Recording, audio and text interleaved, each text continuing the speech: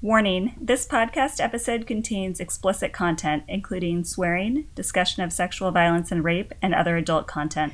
Welcome to Crow Club, a Shadow and Bone and Grishaverse podcast. We will be covering all of the Grishaverse, and it will be full of spoilers. No, really, there will be lots of spoilers. We'll be discussing the original Shadow and Bone trilogy, the Six of Crows duology, the King of Scars duology, Season 1 of the Shadow and Bone Netflix show, and maybe even Demon in the Woods, The Tailor, and Language of Thorns. We'll be covering a character, topic, arc, or wild conspiracy theory in each episode. So bust out your tinfoil hats and join us. We're a group of 3 friends who spent years reading the Grishaverse and discussing it together. We've had so much fun re-engaging with all the discussion and theories since the latest book came out and the show came out on Netflix, so we figured we'd love you to join us, and here we are. My name is Anjali. I'm Kat. And I'm JJ.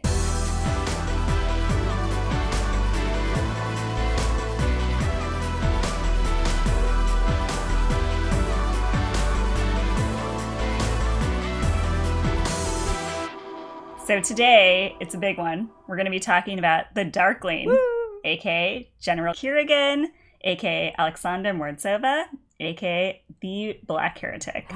And we'll start with a quote from Siege and Storm, where Elena says something that she wants, and then the Darkling replies, "You want," the Darkling mocked. "I want to watch your tracker die slowly with my knife in his heart. I want to let the sea swallow you both. But our fates are entwined now, Elena, and there's nothing either of us can do about that." Our fun name fact of the episode is that Alexander means protector of men or defending men, as we see with all the names in the series. Bardugo is very deliberate about the names she gives her characters. So our other fun name fact is that the Tsar is named Alexander as well, although spelled with an X to distinguish it from the Darkling's KS. The modern version. Apparently.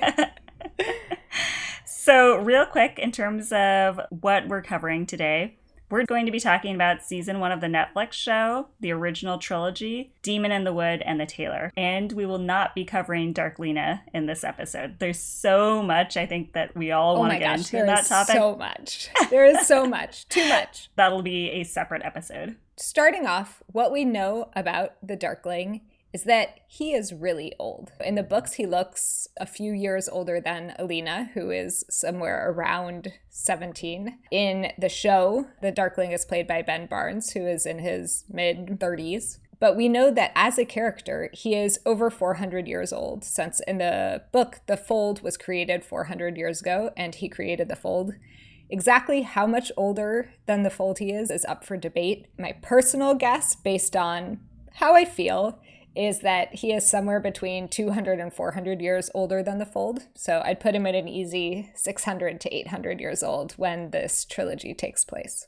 We also know that the Darkling and Baghra are the only characters that we've seen that have shadow summoning powers. And that's presumably because his grandfather, Mordzova, messed with Mirzost. The Darkling's also an amplifier. He's super powerful, and this is likely because he's also naturally an amplifier himself. There's probably more going on since we do hear of other Grisha amplifiers, including like the exam testers, who never come close to rivaling his kind of power.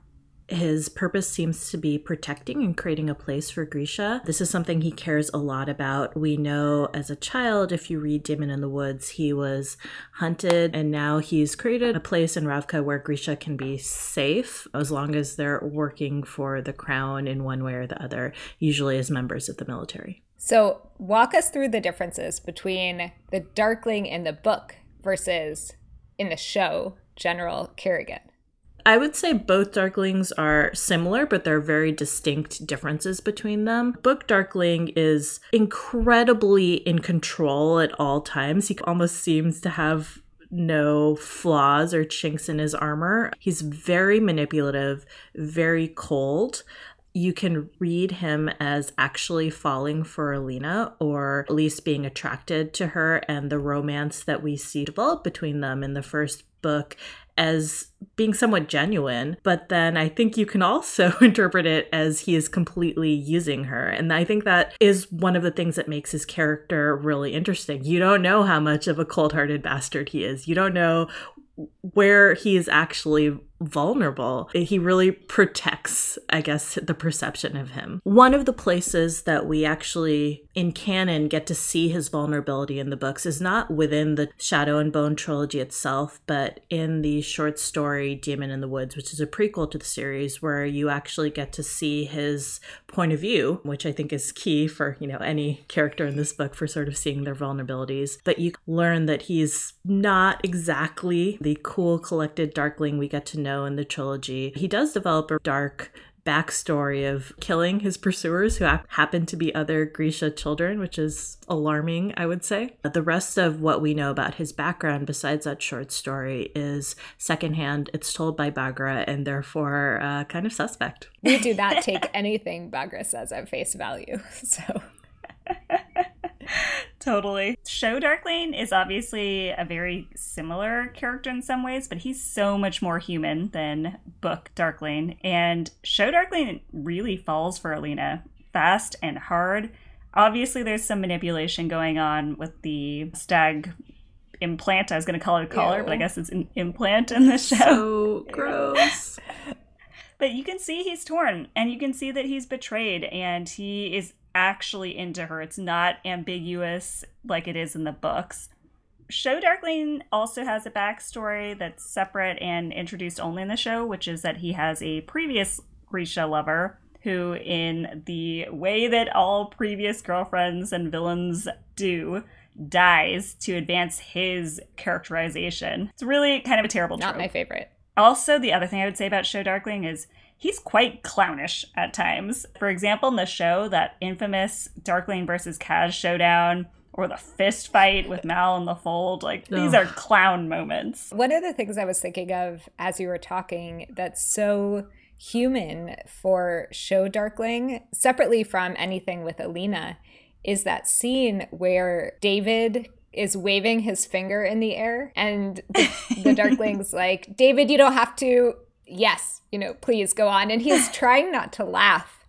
And it felt anyone might have had that reaction. It wasn't this calculated, ancient response. So one thing you might have noticed in previous podcast episodes is that we make a lot of jokes about how sus both the Darkling and Baghra are and how much they lie. So I actually thought... We are cool kids using words like sus. But I thought maybe we could start with a really quick brain dump of all of his lies and generally just his relationship with the truth. I'm putting this in bunny ears here. Yeah, so let me start this with a quote from Ruin and Rising. As I was preparing this episode, I realized I have way too many quotes to pull out of my brain for the Darkling. But he and Elena are seeing each other through their tether, and she says, "I left you buried beneath a pile of rubble." He says, "And if I told you I respect your ruthlessness?" She replies, "I don't think I'd believe you." The barest smile touched his lips. An apt pupil.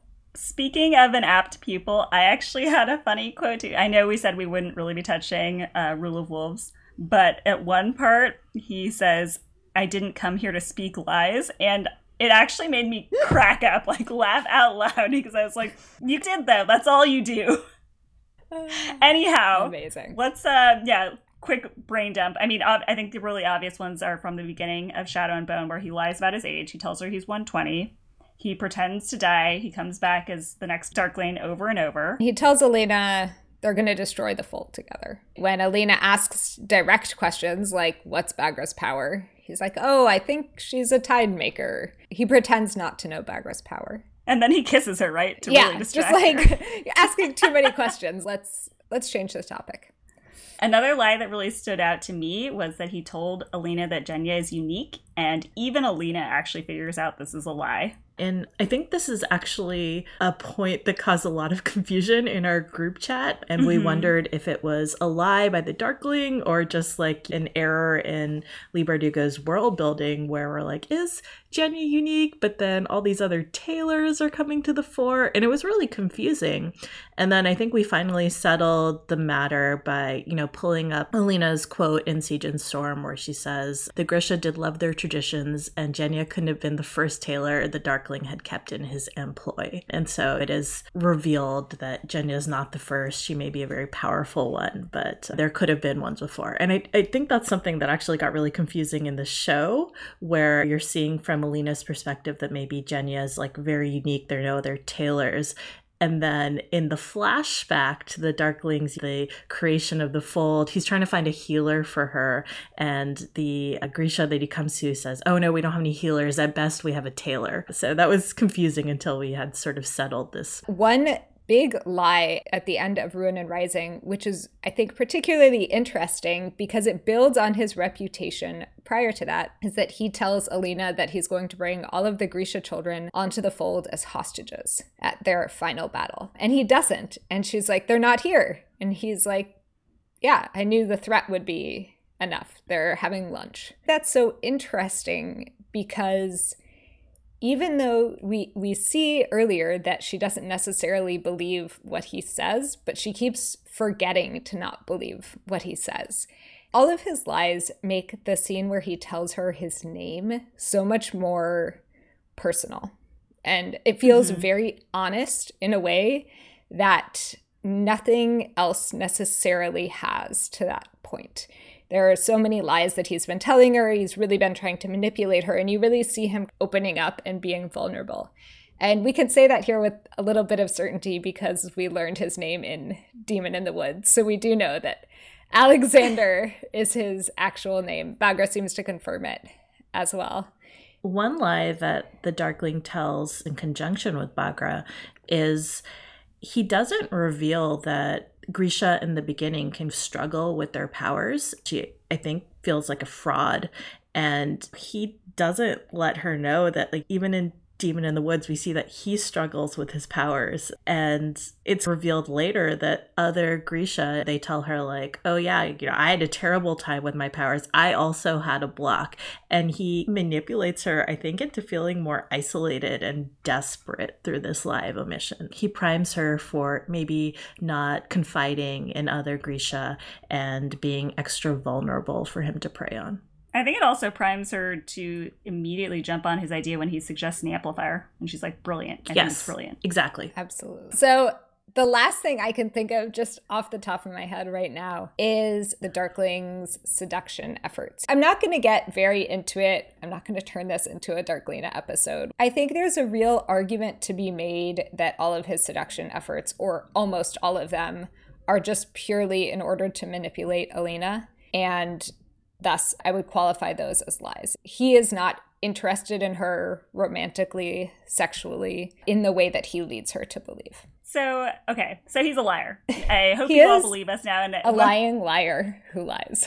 When we talk about Baghra, we'll also go through her lies because, believe me, her list is basically as extensive as his. But I thought it would be also maybe interesting to talk a little bit about the Darkling and shadow summoning more generally. Yeah. One of the things that really struck me is how incredibly powerful he is, but it is not exactly clear why someone whose power is darkness should be as powerful as he is in relation to Grisha, who can change air pressure like squallers or control water or fire. I guess part of my assumption for why he's so strong, or why his power is so strong, was because it comes from Merzost, potentially.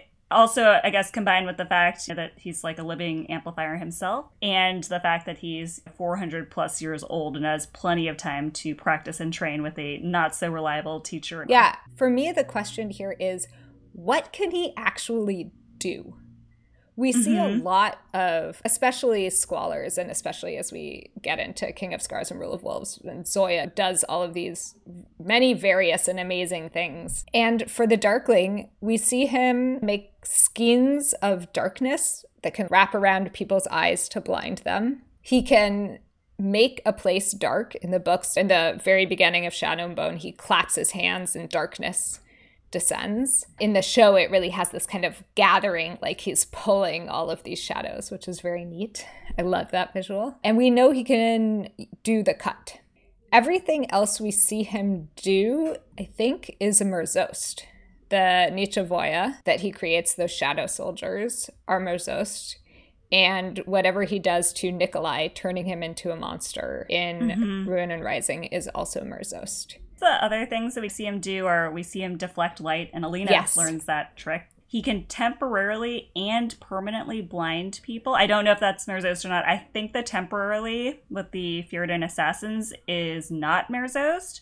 With the permanently blinding that he does to Bagra, we don't know since we don't see that scene. And then in the show, whatever he does to Archon, where I guess he like sends shadows into him, and we don't really see the final death. But whatever he's doing there seems to be some sort of shadow summoning, maybe not Merzost. Yeah, that's a good point. In the show, we see that with Archon. I will share my personal hypothesis, like my real headcanon about Bagra's eyes, which is that they have a long ongoing fight.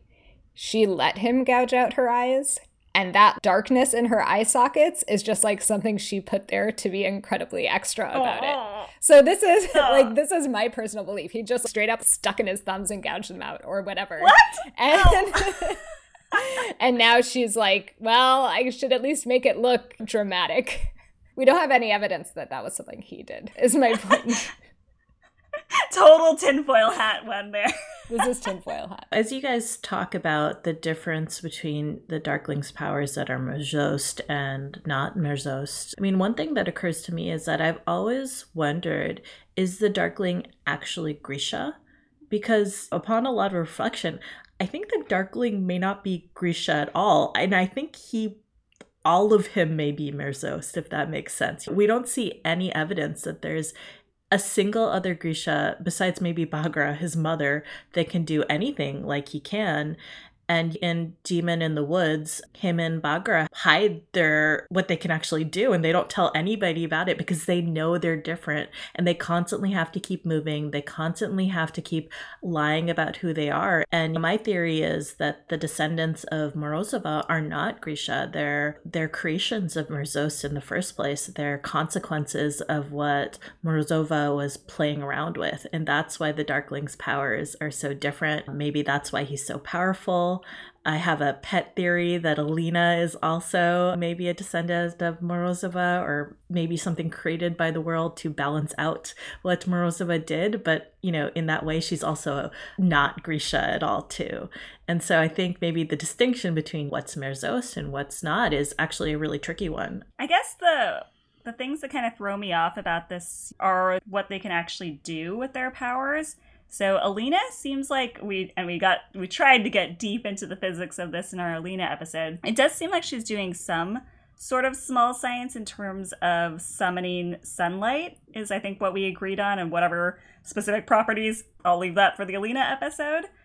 It's really unclear to me what the Darkling is actually summoning. And I think JJ brought up this question once in our chat, and I was stumped. Right, because it is not a vacuum, because he would just suffocate people with that.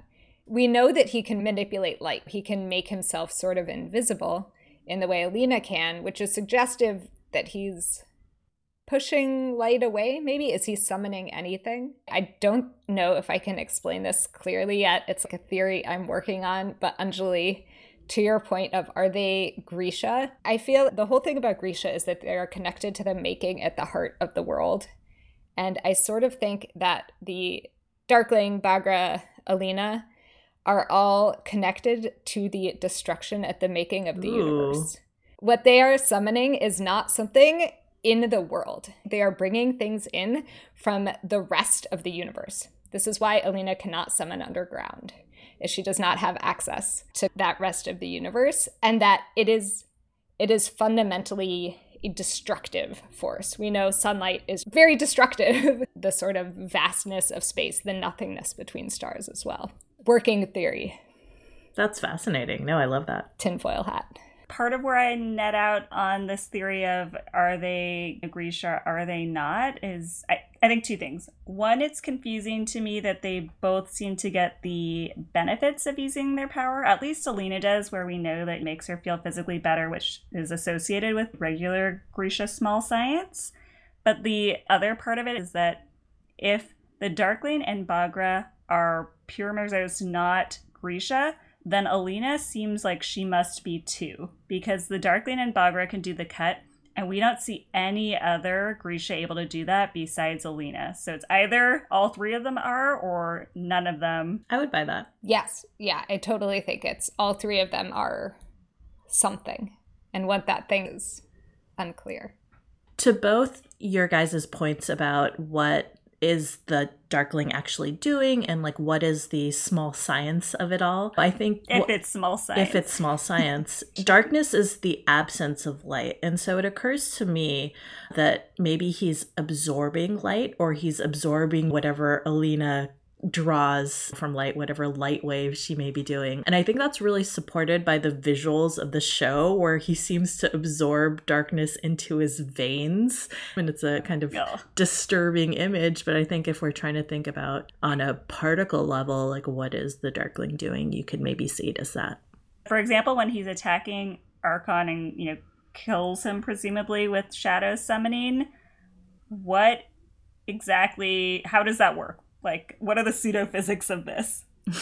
So I think that what he did to Archon is pretty much what he did to Nikolai without keeping him alive. Mm-hmm. And I think that's Merzost. I don't think the rest of what he does is Merzost. Like, my theory is that it's not, but I think that part is. And then I'm going to keep pushing this because I am genuinely trying to work through this in my head. When he is doing the cut, how does that work? If it's an absence of light or an absorption of darkness. And I don't know if it's necessarily related to his core power. It seems to be something, right, that he can do, Baghra can do, and Alina can do, and their powers are different, or at least Alina is different than the other two. Alina's, whenever she does the cut, it's always described as like throwing an arc of light. In the book. So that's why I don't know how to understand what shadow summoning really is and how the pseudophysics of it. Yeah, work. It is. With my theory of the destruction at the making of the universe, I've been more or less explaining away the cut as destruction.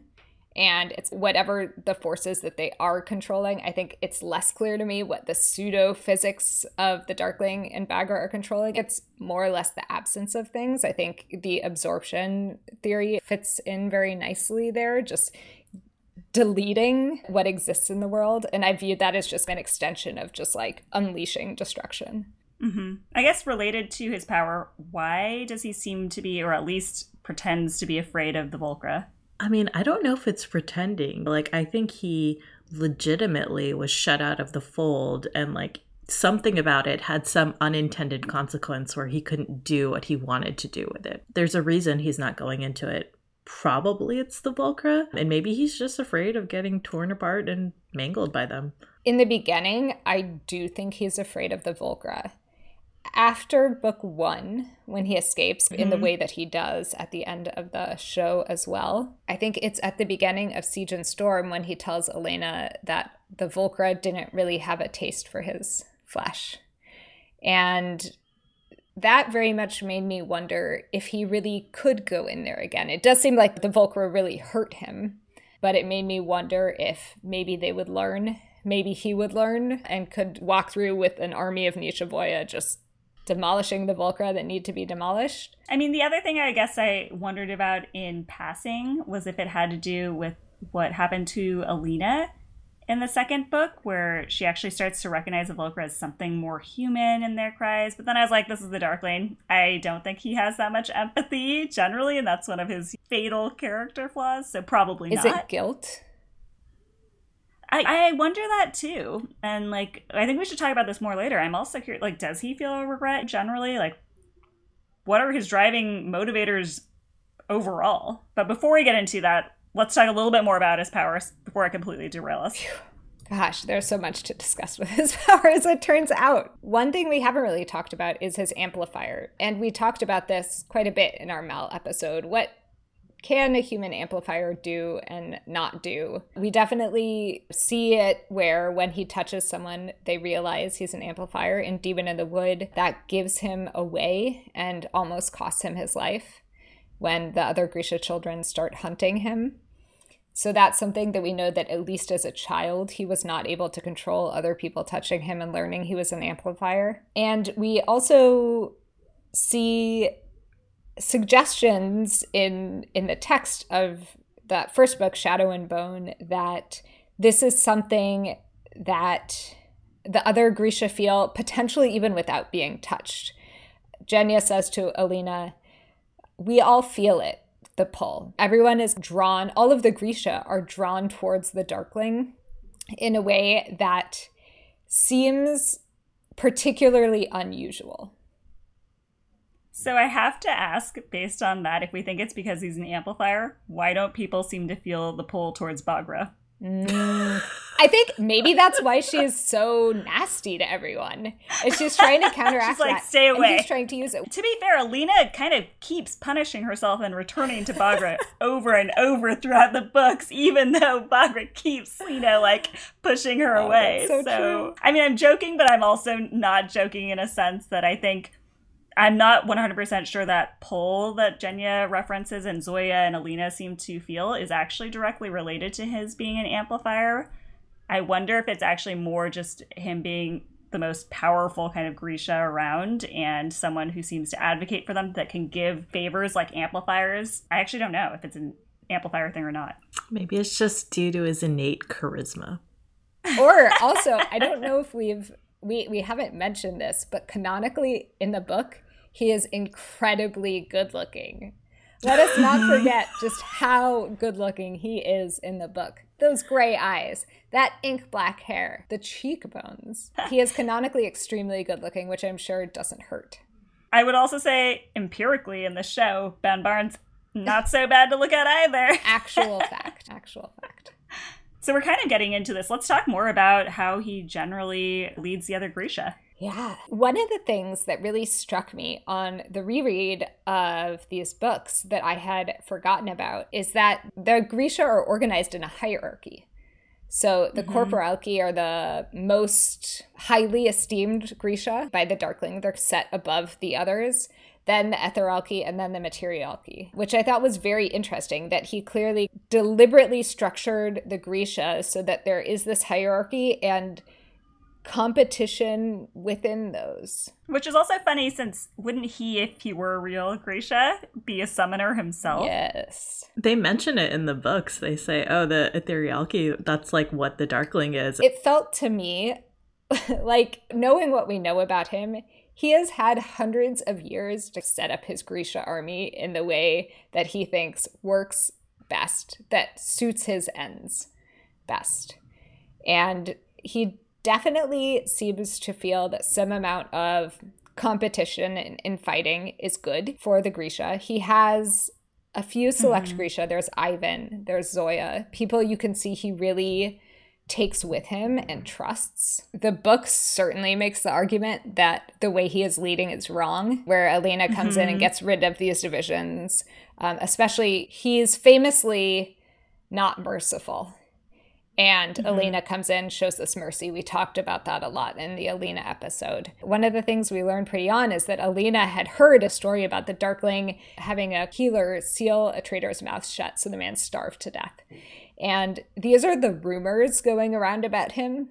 Whether or not that's true is essentially unimportant. He may have started the rumor himself. He may have done it to start the rumor. Similarly to Sturmhund. He's not a forward-looking leader either. Even in the books, they mention multiple times the difference between him and Nikolai in terms of the Darkling wants to return the world to the age of the Grisha, and Nikolai and the future Alina and Zoya also want to bring the world forward with the rest of technology, not just relying on Grisha power.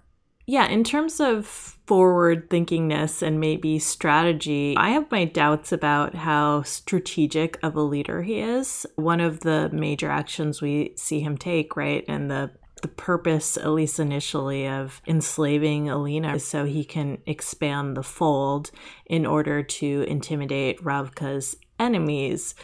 But how does he actually do that? He goes and expands a fold specifically to annihilate a Ravkin city. And it struck me as like vaguely sociopathic. Like, why don't you just bring the fold to the borders of like Shuhan or Fjerda or create a new fold there or anything? But no, you destroy your own citizens, which is surely going to turn some other citizens against you. And that's actually what creates division in his ranks and causes people in the army to defect to the other side. So I don't know how... And Zoya. Yeah, specifically Zoya, but it seemed so poorly thought out. I think another thing that drove us nuts about that part in the show was like, why in the world did Show Darkling have Ivan kill the delegates? Like, that was, again, like, just like made no sense. And I think we talked about this in the Alina one. I guess it's to keep Show Alina some pure character without any deaths on her hands. But it felt, again, like clownish. Yeah, it really bothered me. It almost made him like cartoonishly evil, where he's just like, well, I'll just do this whole thing again. Yeah, just kill him now. We'll repeat this. Yeah, shame, I'll have to give that speech again. Like, what? Okay, we were just mentioning her, Zoya. Let's talk about his relationship with Zoya. Specifically, in the show, it seems like they've hooked up. Yes. I think it is pretty explicit that in the show, he and Zoya had a sexual relationship. So, canonically, Show Darkling banged Zoya.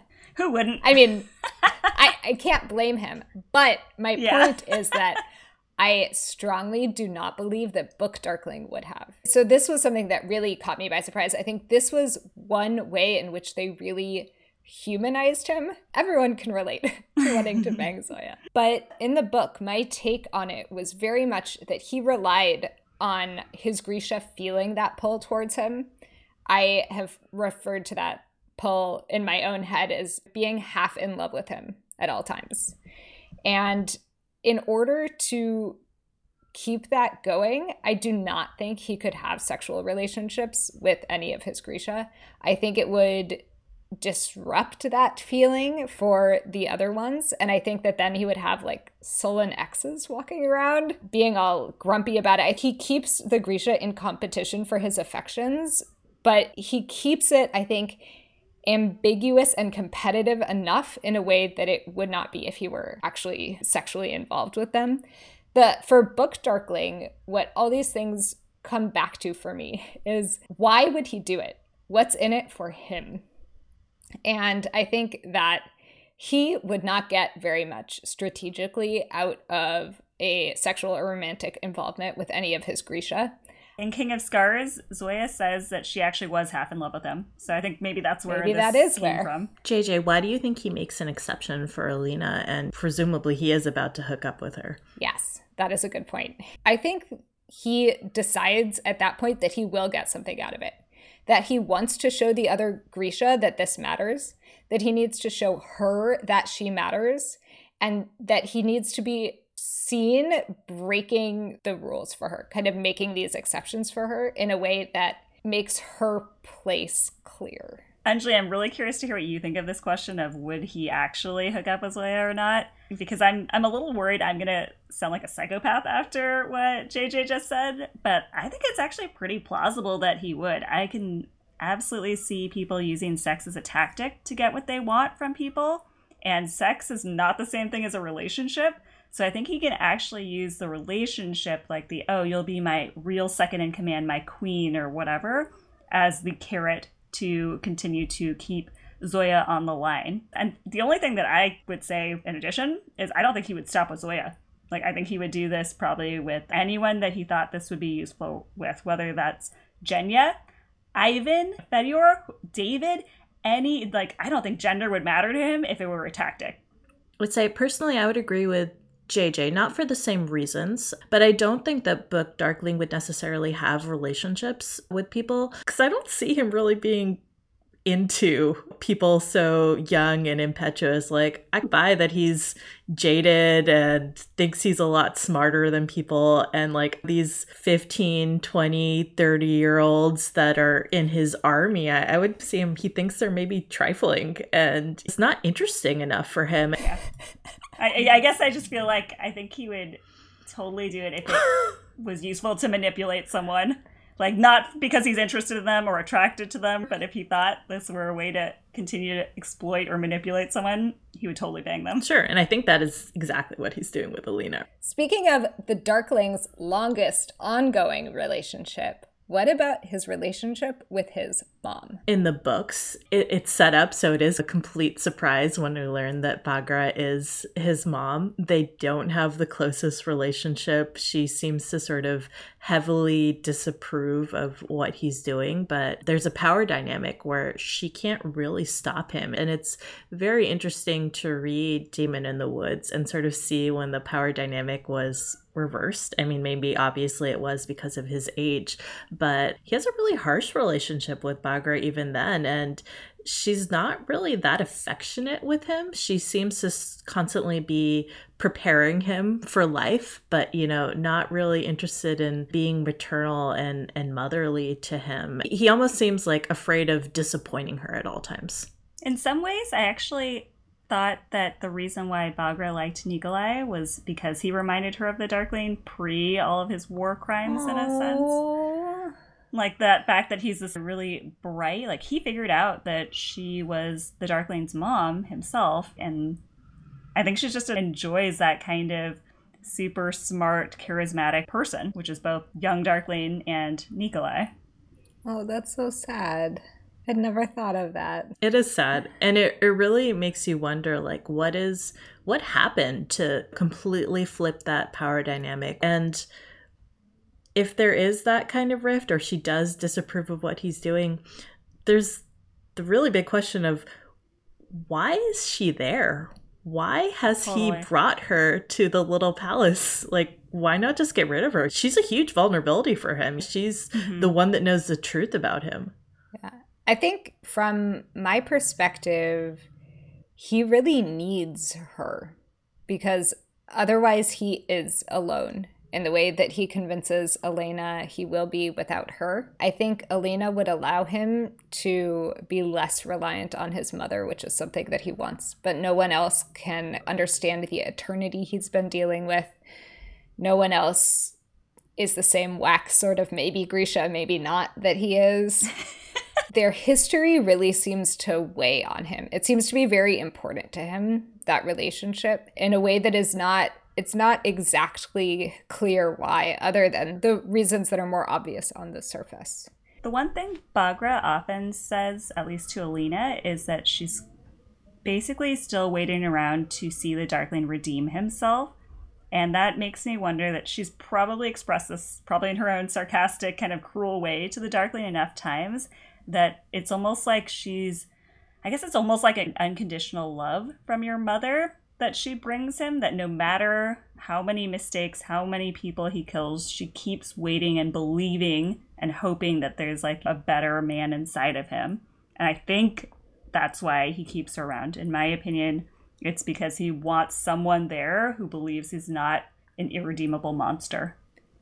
And you're right that Alina might, in his mind, might be able to provide that if Baghra were no longer there. Yeah, a quote that indicates that Baghra did talk to him about that is he's talking to Alina and he says, redemption, salvation, penance, my mother's quaint ideas. So that is a conversation they've certainly had. One thing I'm not sure about is why Baghra seems to be playing along with at least some of his ploys regarding Alina. And the big one is one that we mentioned earlier, but just she doesn't tell Alina that other Grisha have trouble with their powers at any point. Both she and the Darkling don't mention this over the course of the months that Alina is struggling to summon even a spark of sunlight. And I don't know why, because Baghra does not seem to want her to have the stag amplifier. Yeah, you're right. On one hand, I see Baghra as this very tough love teacher. And let's be honest, like the terrible teacher teaching with the stick instead of the carrot. And so I can see that sort of being her strategy of like, I'm not here to be sympathetic for you. Like, don't feel sorry for yourself. Just get what you need to get done. But as we talked about before, like, not letting Alina know that it's normal to have these struggles ends up making her feel really isolated, extremely vulnerable, and really desperate for an amplifier, which she does not want Alina to want, because that makes her play right into the Darkling's ploy. And so I don't know if that's just poor writing or Baghra has other end games in mind that we're just not privy to. Baghra's playing 7-dimensional chess. And we're just stuck here like, what? Yeah, speaking of 7-dimensional chess, she does jump off a cliff and thwart the Darkling's plan. My take was that he actually seems genuinely sad about her death. I agree. He was incredibly distraught. I think whether or not it was actually a death is certainly up for interpretation, but he certainly lost her. And he is bereft at the loss. He gets a little bit more reckless. And maybe a little bit more petty. I think the burning down of Karamzin is one thing. That was never something that I thought made a ton of sense to me, where he's like, oh, I think these were the closest things you had to a mother, Alina. But the fact that he then burned it down and waited there for like 3 or 4 days for Alina to show up through the tether. I mean, he says he's been waiting, and we do know that it happened long enough ago that she heard about it through normal, non-magical communication methods. So it definitely, he seems to have become like a little bit more, he has lost his cool, I think. He's lost his touchstone, if I can use Anjali's word from the Mal episode. Okay, so here's my tinfoil hat theory, and it's pretty out there. But I've sometimes wondered if he's not actually Baghra's true son, and it's her nephew, the son of her little sister, the Swanbreaker. And to me, if that were the case, I think it would explain a lot of the really strange dynamic between them as mother-son, where it often feels like this weird love-hate relationship. And like they can't really be without each other, but they also can't stand to be too close to each other. So I understand how he could be an amplifier. How would he have gotten? Is the belief then that the Swanbreaker was also Grisha? Potentially. Or, I mean, I guess she was revived via Mierzos. So even if she didn't, like, exhibit any Grisha tendencies herself, could it be passed through the bloodline? Maybe. Again, total tinfoil. Interesting. And so we see in Demon in the Woods that he believes Baghra to be his mother. Yes. And so it would be interesting if at some point later on he found out that was not actually the case. I guess that's, again, I think part of the, like, my tinfoil hat theory of if you believe someone is your birth parent, let's say, and you find out only later as an adult, for whatever reason, that's not the case, I think that would give you this weird sense of betrayal, but also would make it really complex and a fraught with, like, tension relationship. I'm just so amused that you guys have both adopted the term Swanbreaker. Just a name I made up for convenience sake. Well done. It works. Well done. So I want to talk a little bit to this, does he ever regret anything? We've talked about the idea that one of the things he may regret is punishing Baghra. And I just want to bring up, I think it's quite possible that he did not do anything to Baghra. I think it's possible Baghra did all of that to herself. And part of the reason I think this is possible is because they both lie so much. We never hear directly from either of them what has happened. And there seems to be a discomfort with it in a way where I almost feel like if this was something the Darkling had intended to do, he would just own it. And something happened where it was either unintentional or he didn't do it at all, but is not willing to admit that he didn't. It seems like there is this discomfort between the two of them that makes me think something more was going on there. He gives Genya these horrific scars. Anytime people betray him, he's willing to kill them. He's willing to turn them into monsters. He's willing to completely disfigure. To the extent that he acknowledges that he did something, he is not explicit about what.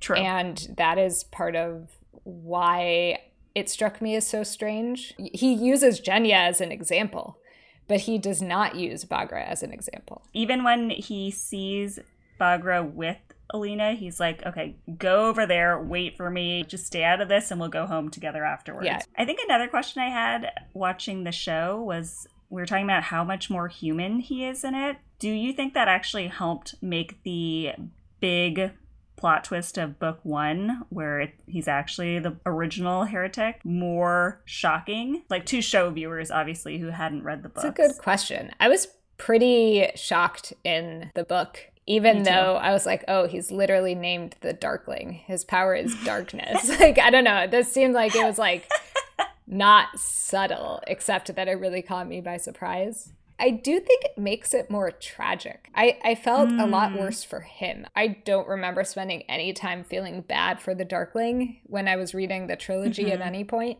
But watching the Netflix show, it's painful. Like, he wants Alina. He wants this sort of happiness that feels within his grasp, and you watch it get ripped away from him. You see him smiling when he's just like walking by himself, and then all of a sudden he comes back and everything's changed. I do think it's much sadder for him, for sure. I guess it's hard for us to know as non-show only watchers, but it did feel to me that if you have someone who feels more human, who feels like he's actually into Alina, not just playing some game, that it makes it more surprising when it turns out that he's actually this hundreds of years old being who's creeping on her to steal her power and enslave her. For sure. I think while we're on the topic of the show, another thing that surprised me was in the last episode, Show Darkling looked like he was using Merzos to self-heal when Inej throws what is maybe her last knife. I know we talked a lot about her knife tracking in the last episode. At his chest, it lands perfectly. He pulls it out. It's covered in blood. And he does the, like, darkness coming through his veins and seems to heal himself and says, it'll take more than that to kill me. So I'm like, how are they going to kill him in the show, or kill him in quotation marks in the show now? Yeah, that was intense. I do not exactly know what was going on there.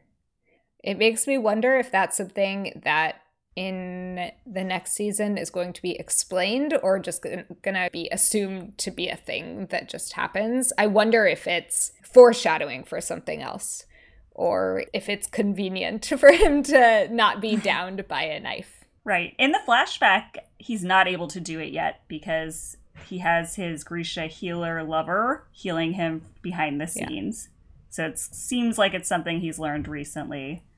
It just felt like a potential plot hole/device to make Inej look cool that seems to mess up the ending that's been set up in the book. Yeah, certainly it doesn't seem like Merzos should be something one can use to heal oneself. Speaking of stabbing the Darkling, maybe we could discuss what actually kills him in the trilogy, right? It is Alina wraps the knife in his shadows and Mal's blood, and in that way is able to kill him as much as he can possibly be killed as a semi-immortal being. And that works for whatever reason, which isn't necessarily explained all that well. I don't know if you guys have any thoughts on that. You know, Baghra mentions at one point that Ilya might still be walking around even more bitter and pissed off or whatever it is than she is. Or he might have turned his power on himself to end it all. And it would be simple enough, like calls to like. And there's this implication there. The first time we see that implication, the only possible foreshadowing for this that I noticed on reread, that a Grisha, or at least the Darkling, could use their own power to kill themselves. It seems to go against what we know about Grisha power, which is that it makes them healthier, stronger. I do not understand how that would have worked, nor do I understand why Mal's blood would have been necessary. We learn in Rule of Wolves that it was. I still don't understand why. And Mal's blood at that point also seems important to bring back his powers, which is also something that's not necessarily explained. Right. I'll be candid. I don't get it. I don't know how that is the thing that's able to kill him. Yeah, I think this is such a problem with overpowered villains, where you have to kill them somehow, and it's always a little anticlimactic because they were so powerful. Can they really be killed? You stick him in a tree. Sorry, spoilers for Rule of Wolves. I guess what else do you do with this immortal being who half of your fandom is obsessed with and you don't want to kill off again? You're like, all right, well, sacrifice himself because he's always loved Ravka so Totally. much. All right, so to sum up this whole episode, first lightning round, what do we think of the Darkling as a character? I think the Darkling's are a very interesting character. He's certainly a very charismatic character and a very entertaining character. I think he makes a really engaging villain in the show. I will say, though, that I think that Lee almost made him too evil at the outset of the book for me to really like him as a character. I still remember the conversation when JJ told me she was a Darklina shipper and my jaw just dropped. And I was like, but why? He's so evil. And that was just my thought process. How can you possibly like them together? Because he's just almost cartoonishly bad. He literally killed a city of Robkins just to show his power. And that's something I just don't think you can come back from. I'm not saying that you can't like the Darkling. I just think for me, he does become human in certain ways later in the books. He is certainly more human in the show, but he still does this thing that you can't really take back, and it makes it hard for me to root for his character. And if you want to find out why JJ ships Darklina, you'll have to listen to our future Darklina episode. Shameless plugging. So for me, I was filled with a lot of trepidation to do this episode, because there's so much going on with the Darkling as a character, even setting aside Darklina, his driving relationship with Alina. I guess I think he's a really cool and interesting character. There's so much mystery around him. He's just constantly lying, and I have so many questions about that. But in retrospect, I think there have been multiple times where he's been clownish, and we talked about the show ones, but even in the books, like Anjali was mentioning before, he's not a good leader necessarily, that have made me a little bit, I think, see him more as a nuanced character. I think the Darkling is a very fascinating character. He really falls into the archetype of, in the book, it's very clear, bored, immortal being with totally different moral code than those little humans who have things happen so quickly in their lives and actually care about other people. I find that really interesting to explore. I don't necessarily think all his actions were consistent with it, which is maybe a separate issue and too bad. But I loved reading the scenes with him in the trilogy and Demon of the Woods. Mm-hmm. Just so fun. He has a lot of good lines in the books, and JJ can quote most of them. I don't know about most. I'm going to hope not most. Okay, so I will actually introduce the second lightning round question today for our Kiss, Marry, Kill. Your three options are Nikolai, the Darkling, and Kaz. Go! Wait, you totally switched it up on us. Nikolai? That's why I'm introducing it. Wow, okay. I wanted to make one pretty hard for both of you. And to be clear, all of these you can do as book, since I know both of you tend to prefer some of the book characters. And Nikolai isn't yet in show. All right, I'll go. I would marry Nikolai right off the bat. I want that Lance-off emerald. I want it on my finger. I don't have to think about this. Also, Nikolai is hilarious and one of my favorite characters. But yes, I love jewelry. The Darkling and Kaz. Oh, well, I wouldn't want to kiss somebody that doesn't want to touch me. So we're just going to kill off Kaz. And I will happily make out with the Darkling, because I will say both the Alina Darkling makeout scenes in the first book are super hot. He seems like a great kisser. I would enjoy myself. Absolutely. I want to be more original, but I would not marry Nikolai for the jewelry, I guess. I would marry him for the banter. I'd stay for the crown. In the books, it was pretty clear that he and Alina did not have real romantic chemistry. Not that it could have gotten there, but they didn't. So I don't even have to feel bad about taking her place. Maybe Zoya will kill me later. I would absolutely make out with the Darkling. Why not? He's got experience. And yeah, poor Kaz. Okay. So I think I feel the pull, and I would marry the Darkling. Oh, Cat. He's not too irredeemable for me. I would be down to hook up with Nikolai. I don't think Zoya would hold it against me either. I'm not sure how I feel about the Mirzos demon living inside him that kind of comes out in one of the Zoya scenes. I don't think I'm too into that, but maybe it'd be hot. I don't know. And Book Kaz, just he doesn't really do it for me. If it were show Kaz, maybe a different story, but he's gonna get killed. Wow. I guess the only thing we all agree on is that Kaz dies. Oh.